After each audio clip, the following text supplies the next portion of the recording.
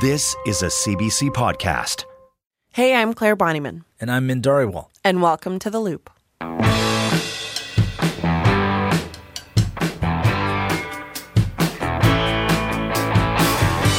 This week on The Loop, we're visiting Edmonton's Chinatown to break down what was a very hard week for many.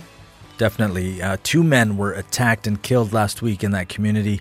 In the days since then, the city has rallied around residents there, calling for increased support when it comes to policing and safety. And Mitt, I want to ask you, because you've been here a lot longer than me. Right. It's fair to say. Tell me some of the history of Edmonton's Chinatown that you recall. You know, I mean, it's thinking about it now, I've been going there for, better part of half my life. Yeah. And not even realizing it, right? Because, my first stop there was because of the Italian bakery. Many people will know that place. I mean, it has since burned down. They're rebuilding it now.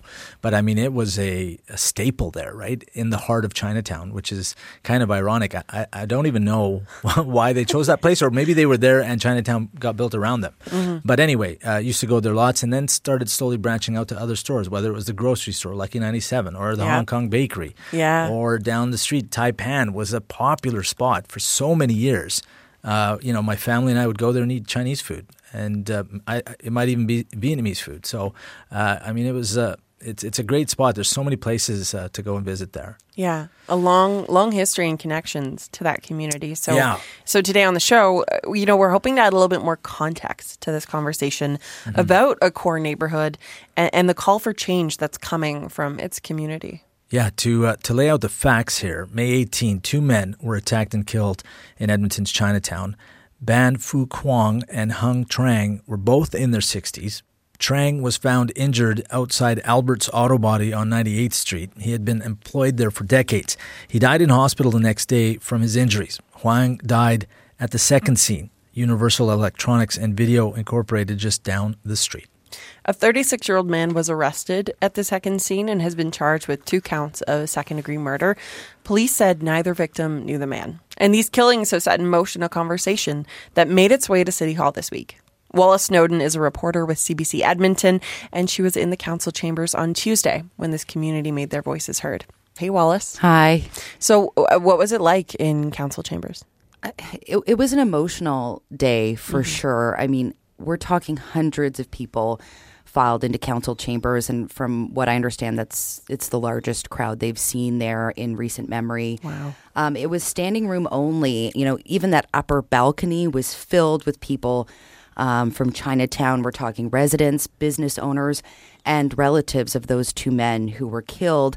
And so it was clear from the beginning that this was not going to be a typical meeting and that the planned agenda for that day would likely need to be set aside for a conversation about, violence and disorder in the Edmonton neighborhood, including those 2 recent homicides. Yeah, because Chinatown wasn't even on the agenda to start with, right? That's right. I mean, the city council had convened, on Tuesday morning to discuss several agenda items, as they usually would. On that list was its safety, community and well-being strategy and the policing budget, so the budgeting formula. But residents concerned about crime in Chinatown took that agenda item as an opportunity to say their piece and showed up in force, essentially, at council chambers. And so there was some debate about the precedent it would set. Council would not normally hear from any member of the public at a regular meeting like that, but they did vote to essentially break with protocol and hear from this flood of public speakers on their safety concerns. And those conversations about budgeting and funding formulas took a back seat for the most part. We had about 25 speakers registered to speak. Wow. So this council meeting, dragged on all through the afternoon and pretty much well into the evening before it wrapped up. And it was just really a conversation about Chinatown. Well, and I think it's fair to say there's a lot going on downtown, and Chinatown has been part of many of these conversations. So what was this? What was the community asking council for?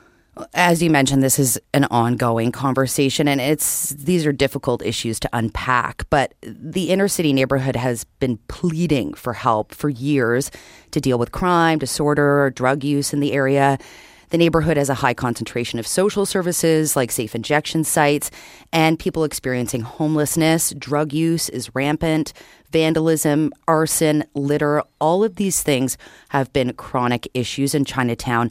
And many residents say the neighborhood has only become more dangerous during COVID-19. Many in the neighborhood feel like they're being taken advantage of. Some felt like their neighborhood has become a dumping ground for problems in the downtown. And this issue goes way back. This is not a new problem. Out of frustration with the police response or that perceived lack of police response, the neighborhood began paying for its own security guards about 2 years ago. So businesses in the area actually pay out of pocket for these patrolling officers, but many say it's not enough. They say their calls for help from the city and Edmonton police have gone unanswered. And there's a feeling here that a warning about the dangers in the neighborhood went unheeded. Yeah. So Tuesday, did they get any response, or did you see any emotional reaction even from council? There was a strong response from the council table. I think they were very empathetic. Councillor Rice became visibly emotional at the beginning of the meeting and said it was important that the city essentially take pause and hear from Chinatown and acknowledge the impacts that these homicides have had on the community. And Mayor Sohi acknowledged that trauma and offered his condolences to the family. And in the end, after that big discussion, the community was given some assistance. Around $300,000 was earmarked, set aside to help address those immediate security needs from the community. And on the policing side of things, Edmonton Police Chief Dale McPhee made some comments last week about the homicides, and he said a string of recent crimes in the core had prompted a sort of sudden change in strategy. He said a few core neighborhoods are contending with this increase in crime, and there's a sense of urgency here. He said that patrols would need to be stepped up right away. He said officers would be pulled in from other areas, other departments to staff those neighborhoods, and that includes the downtown core, Alberta Avenue, and of course Chinatown. And he said those patrols would be starting right away this week. I mean, for this community, for these folks who spoke up to City Council, is this enough? Do they seem happy with this response? I don't want to speak on behalf of the entire community, of course, but there is a sense that what is being offered is a temporary solution to some really deep-seated problems in this community. Yeah. The funding from City Council may help deal with those security issues for now, security patrols. But Mayor Sohi did acknowledge that this is a long-term conversation. He says there needs to be a more comprehensive approach to dealing with the issues in Chinatown. That includes enforcement to deal with the crime, but also collaboration with social agencies. He says whatever strategy is adopted needs to acknowledge the complex needs of the area, the mental health issues, addictions, and the city's housing crisis. So this does feel like the beginning of a long conversation with the safety and the very viability of the neighborhood at stake. In speaking with the business association there, what they've heard from businesses in the area is that they're actually afraid to open their doors. Some are closing their doors early, and many others are considering vacating the neighborhood for good if things don't change. And that certainly was a common theme among the speakers, business people that go to work every day, but they're afraid to bring their children to work with them, spouses that don't go to work with their spouses because they're worried about the security risks of that neighborhood. At the heart of Tuesday, I think, were these speakers and really the testimony that was put forward to City Council. Tell me about who came up to speak. What did you hear? Well, to me, the most striking speakers were Christina Trang and Han Leon. Han spoke on behalf of the family of Ben Huang, who was found beaten inside his electronics shop. And Christina Trang, she's the eldest daughter of Hung Trang, the man who was found beaten at the auto body shop where he'd worked for the past 30 years. And both spoke of the anguish of losing these two men, these strong father figures who were also fixtures in the Chinatown community, who worked hard, stoically to care for their families. And it really was wrenching to hear them speak about these men who were just sounded like lovely people. And the message from both of these families was pretty clear. Maybe if things were different in Chinatown, these men would still be alive. We're here today to talk about my dad, one of the victims who were lost on Thursday. And and he came over to Canada on a boat in 1979 and worked from the time he arrived in Canada to support all the siblings he brought over as well as his parents. Never to think that he would lose his life in the way he did to give us a better future. We were going through his photos, trying to put the slideshow together for his funeral, and his sister showed me a photo and said he would take her to this place in Chinatown every Sunday to get her something, and whatever it was that she wanted, she would get. That Chinatown is not there anymore for her. My dad's been working at Albert's Auto Body for as long as I can remember. And everybody in that area is a close-knitted community. Everyone knows everyone, and we're always there to help each other, as you can see from the support today. Our family will never be the same again. My mom does not have anyone to go home to anymore. I do not have a dad to call on for anything that I may need in the future. Neither does my sister. My sister's son, his grandson, will never be able to remember him.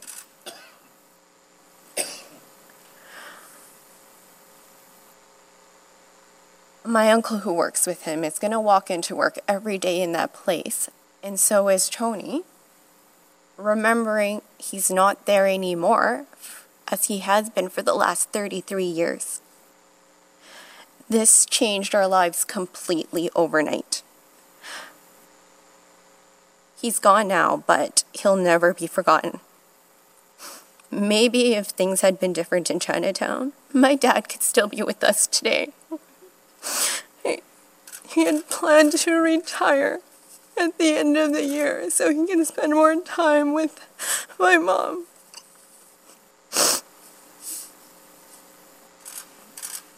People feel unsafe walking on the streets in Chinatown.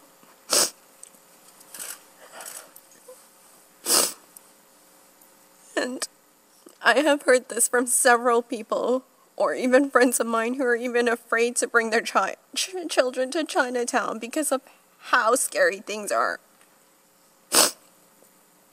How this happened to my dad could have prevented had it not be the different businesses in Chinatown paying out of their own pockets for the private security team that they had.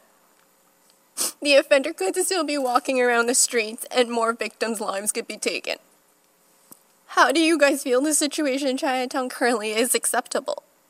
When was the last time one of you guys stepped foot into that place? It's completely destroyed my confidence and many others the city is looking after its communities and its citizens. It is clear of this when the community had to hire their own security patrol in Chinatown and pay out of their own pocket. I'm here today to honor the memory of my dad, and if there's one thing he would hope for now is that his death can open up everyone's eyes to see how out of control things are there. How his senseless and tragic death can not only change my family forever, it also impacts the entire Chinatown community as a whole, and something needs to be done. We all need to care for Chinatown here. You know, there were more than a dozen statements made at City Council, and I think they covered every single emotion. You know, sadness, fear, worry, anger. And this conversation is playing out in a really complicated moment in the city. But this week, it came down to a very simple statement. A community that is underserved, asking for support. Han Leong was at City Hall to speak on behalf of the family of Ban Fu Kwong. Huang was 61 years old when he was attacked by the same man and died on the 18th. Leong has been an active member of Edmonton's Chinatown for years and called for change in front of City Council. Ben Huang would have celebrated his 58th birthday 2 days after his life was taken. It's a remarkable story. In an article in the Edmonton Journal on November 4th, 1992, he said, "On May 20th, 1980, we were sent to a refugee camp from which we could apply to be admitted to another country. You can't believe our feelings. It became the first day of the rest of my life, so I decided to call my birthday." Ben died near the day of his exaltation. Ben Huang was actually born on June 3rd, 1964 in Hanoi, Vietnam. At age 17, Ben arrived in Canada through a refugee camp in Macau. There are stories about how Ben would wrap newspapers around his feet or wear garbage bags in minus 40 weather to get to work. Living with an uncle, Ben lied about his age so that he could work and send money back to his family. There are so many endearing stories of Uncle Ben. I was contacted by a woman in Maui that remembers Uncle Ben staying with them, and he would chase down ice cream trucks to buy neighborhood kids popsicles and ice cream. His sister Anne said the same thing when she cleaned out his retail store last weekend. Why is society so unfair? It is so unfair. We sat here talking together and drinking tea. Now there's nobody to talk to. Ben is survived by his daughter Jo and his loyal wife Asan. His wife told me she didn't go into Chinatown the past 2 months and she blames herself for not being there with him. It was too dangerous. We couldn't find anybody to work in Chinatown. Maybe if I was there, he would still be alive. That's ridiculous. Ben was a prominent business leader in Chinatown. He brought karaoke to Western Canada. He's a big reason why we can enjoy karaoke. Ben knew everyone and everyone loved Ben. Not having him around is an incomprehensible loss. I still get text messages asking me if it's really him. His death is tragic and we cannot forget him. Aside from being a successful businessman, Ben had a deep love and dedication to his family. He sponsored his parents and 2 brothers and 2 sisters to move to Canada. Everyone knows Uncle Ben. Now everyone knows he's gone. One of the most painful stories I heard was how he'd always make dinner for his wife and daughter. I relate to that. He loved to cook, especially for his family. Who is going to make dinner for them now? Do you understand that kind of emptiness? When I arrived at the store last weekend, we talked about finding a bowl of unwashed rice. I guess Mr. Huang was getting ready to make rice to bring home for dinner when he was viciously attacked. Can you believe that? 1 second you're thinking about bringing rice to home to your family, and the next second your life is over. What a great man, but what a terrible way to die. When can we have an honest discussion about respect for lives and livelihoods? What will the city look like as workers come back into the core? Will they come back? Will there be businesses or employees left after COVID to serve our workers? Will people want to work downtown at all and take the train while people bleed out on the seat beside them? We talk about rebuilding our country, and how can we do that? What kind of recovery can you have when we cannot keep our street services and businesses safe? Tonight, I commit to making some rice. I commit to washing it with care and dedication. After that, I'm going to boil some water. And when the water is boiling, I will think about how I miss my wife who works in downtown. I will prepare her tea, stir-fry the drumsticks, and wait for her to come home. And I hope she comes home safe. If my message has been unclear and you didn't hear, or maybe it fell on deaf ears, then look out into this room and look into these people's eyes and you will know. Look into my eyes and you will know. Thank you. Thank you so much for speaking on behalf of the family.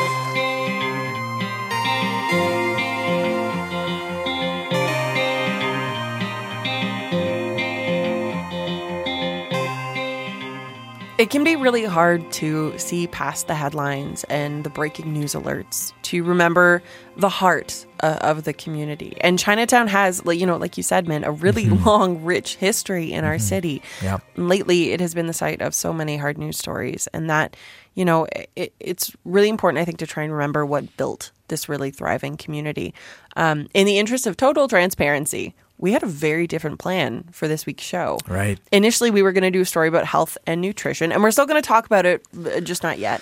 But after this week, it became clear that what's happening in Edmonton's Chinatown is a big conversation. And I mean, conveniently, we were doing a story about diversity and health. Yeah. And we'd actually we'd sent you out to talk to someone. Right. But after this week, it became clear that what's happening in Edmonton's Chinatown is a big conversation. And I mean, coincidentally, right, we were actually sending you to Chinatown to speak to a health store and learn about kind of diversity in medicine. Yeah.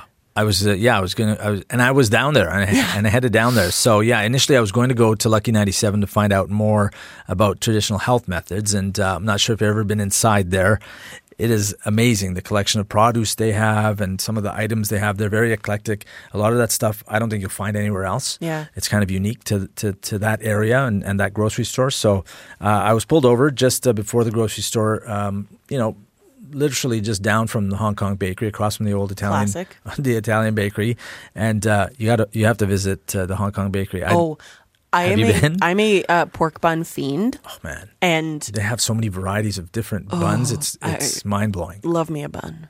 So anyway, I'm stopped there, and I think I was checking something out on Google, and I noticed the store that was right beside me. It's called Chan Fat Chinese Herbal Store, and I mean I know it's been there. I kind of have seen it over the years, never really gone in.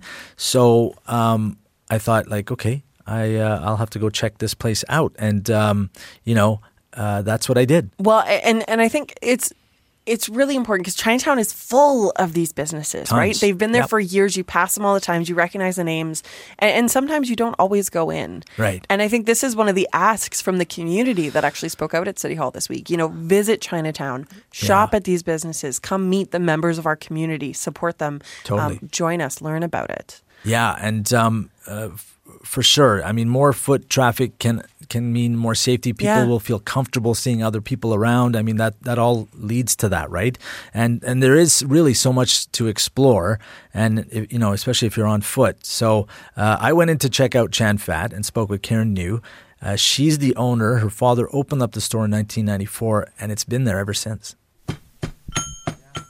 Smashing one of the herbs into like finer pieces when we make a combination of teas. Hello, my name's Karen. I run a family business in Chinatown for almost 30 years now. We started our business back in 1994 in Chinatown area. I learned a lot of stuff from my father. He was a herbalist, so we have a lot of selections of teas in our store. I basically carry a lot of dry herbs, Chinese herbal medicines or remedies. So we carry a variety of green teas, oolong teas, jasmine teas, goji berries. That would be the most popular ones. People use it for tea, for soup, for smoothie. People come in with different questions and concerns or requests. So I'm just here to provide them with the basic knowledge that I know hopefully I could help them. Yeah, this is called myrrh. You probably would know about myrrh. It smells very nice. Yeah. Yeah, so I mean, there's so many different kinds of things here.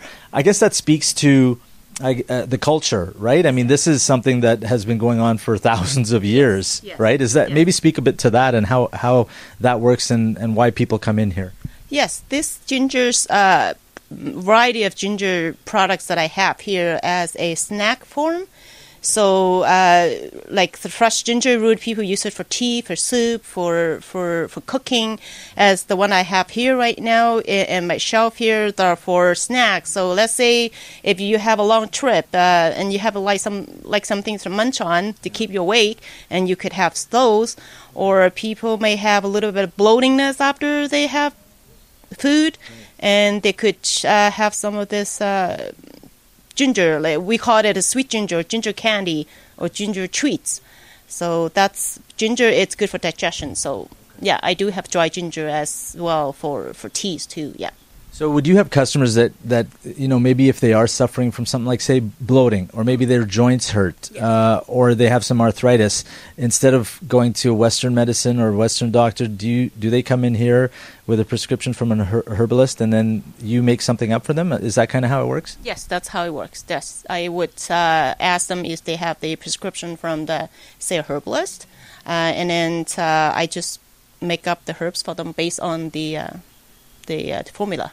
I mean, there's so much product in here. Just even to look at it, it looks kind of overwhelming, really.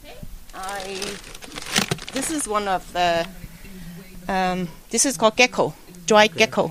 Yeah. Yeah. It's the actual animal. Yes. So it's we make tea out of this. So what would this help do, or is this kind of like a unique kind of flavor, or something that somebody would would seek out?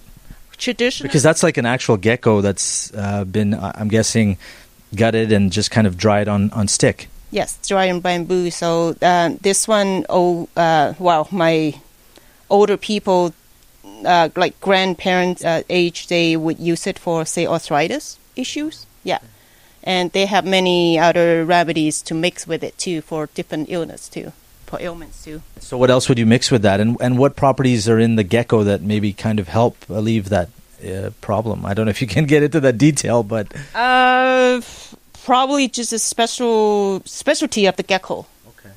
So it helps the bodies, say, joint problems, stiff muscle issue problems, or inflammation of the joints, arthritis. And where do you get dried out gecko on bamboo like that? I order this from my suppliers. So it's mostly from our suppliers. That's certainly interesting and unique, right? And so do you get people like walking on the street, or how does the process work for you to be able to take herbs and crush them and to produce something for somebody? Like you were talking earlier, you need a prescription from a herbalist or from people like that, or do you just do people that kind of walk in on the street and they say they're looking for something that can stop them from bloating, or they have sore shoulder or something? They would just come in and tell me whatever they're based on my experience, and I would think of something that could help them. A lot of them are referral from their friends and families. Yeah, so they have confidence to try. So, for instance, in my family, at my house, if the kids have a headache or I have a headache, we have an Advil, or we'll pop one of those. Would you have something equivalent here that some people would try instead of something over the counter from a drugstore? If it's for quick headaches or stuff like that, people would just take, like I myself, if I have a headache, I would just take a Tylenol just for a quick fix. But if it's for something that occur chronically, so I would just have a conversation with them and find out what causes the headaches. Say women, for example, would have like menstrual cycle problems that could cause headaches, or migraine headaches and stuff like that too. So it's different. So there's remedies that you can make up with different herbs and stuff. Yes. And what would that? So for instance, for migraines, what type of things would go into something to help with that? And would it be like in a tea format, or how would it be? Mix of dry herbs form. So I would look at men and women differently, and depends on the age too. So I would based on that individual, like who they are and what kind of migraines they have. I don't normally use the same herb, but it depends. So I would take the bigger piece and a smaller piece too. People normally would burn this as an incense. Okay. Yeah, it's for relaxation, for meditation. So they would actually burn this? Yes, for myrrh, like frankincense. Okay. Yeah, you can smell it too, very nice. Oh yeah, it's fragrant. Yeah. Yeah. But when you burn it, it's myrrh. Yeah, MYRRH. Okay. It's myrrh raisin. Yeah, and remember myrrh, frankincense, and gold. Yeah. Yeah. So this is myrrh. Okay. I would my work is clean up the herbs and before I pack them, put it on the shelf. So I like my package nice and clean, sipped, so no dust, no debris in it, and so that looks nice. The Loop is a weekly podcast from CBC Edmonton, and our team is Min Dhariwal, Leslie Goldstone, Corey Haberstock, Olivia O, and James Evans. Our theme music is Change Your Mind by Edmonton musician John Common. And I'm Claire Bonnyman. Thank you so much for listening. Yes, thanks for listening as always, and you can get into The Loop with us every Friday. If you have a story or want to get in touch with us, send us an email, theloop@cbc.ca. Use the hashtag TheLoopCBC on social media, or reach out to us via Twitter. I'm at Min Dhariwal, and Claire? At Naminob. That's backwards in case you're new to the It's program. Bonnyman backwards, not Claire backwards. That's right. And of course, follow the show on CBC Listen or your favorite podcasting app.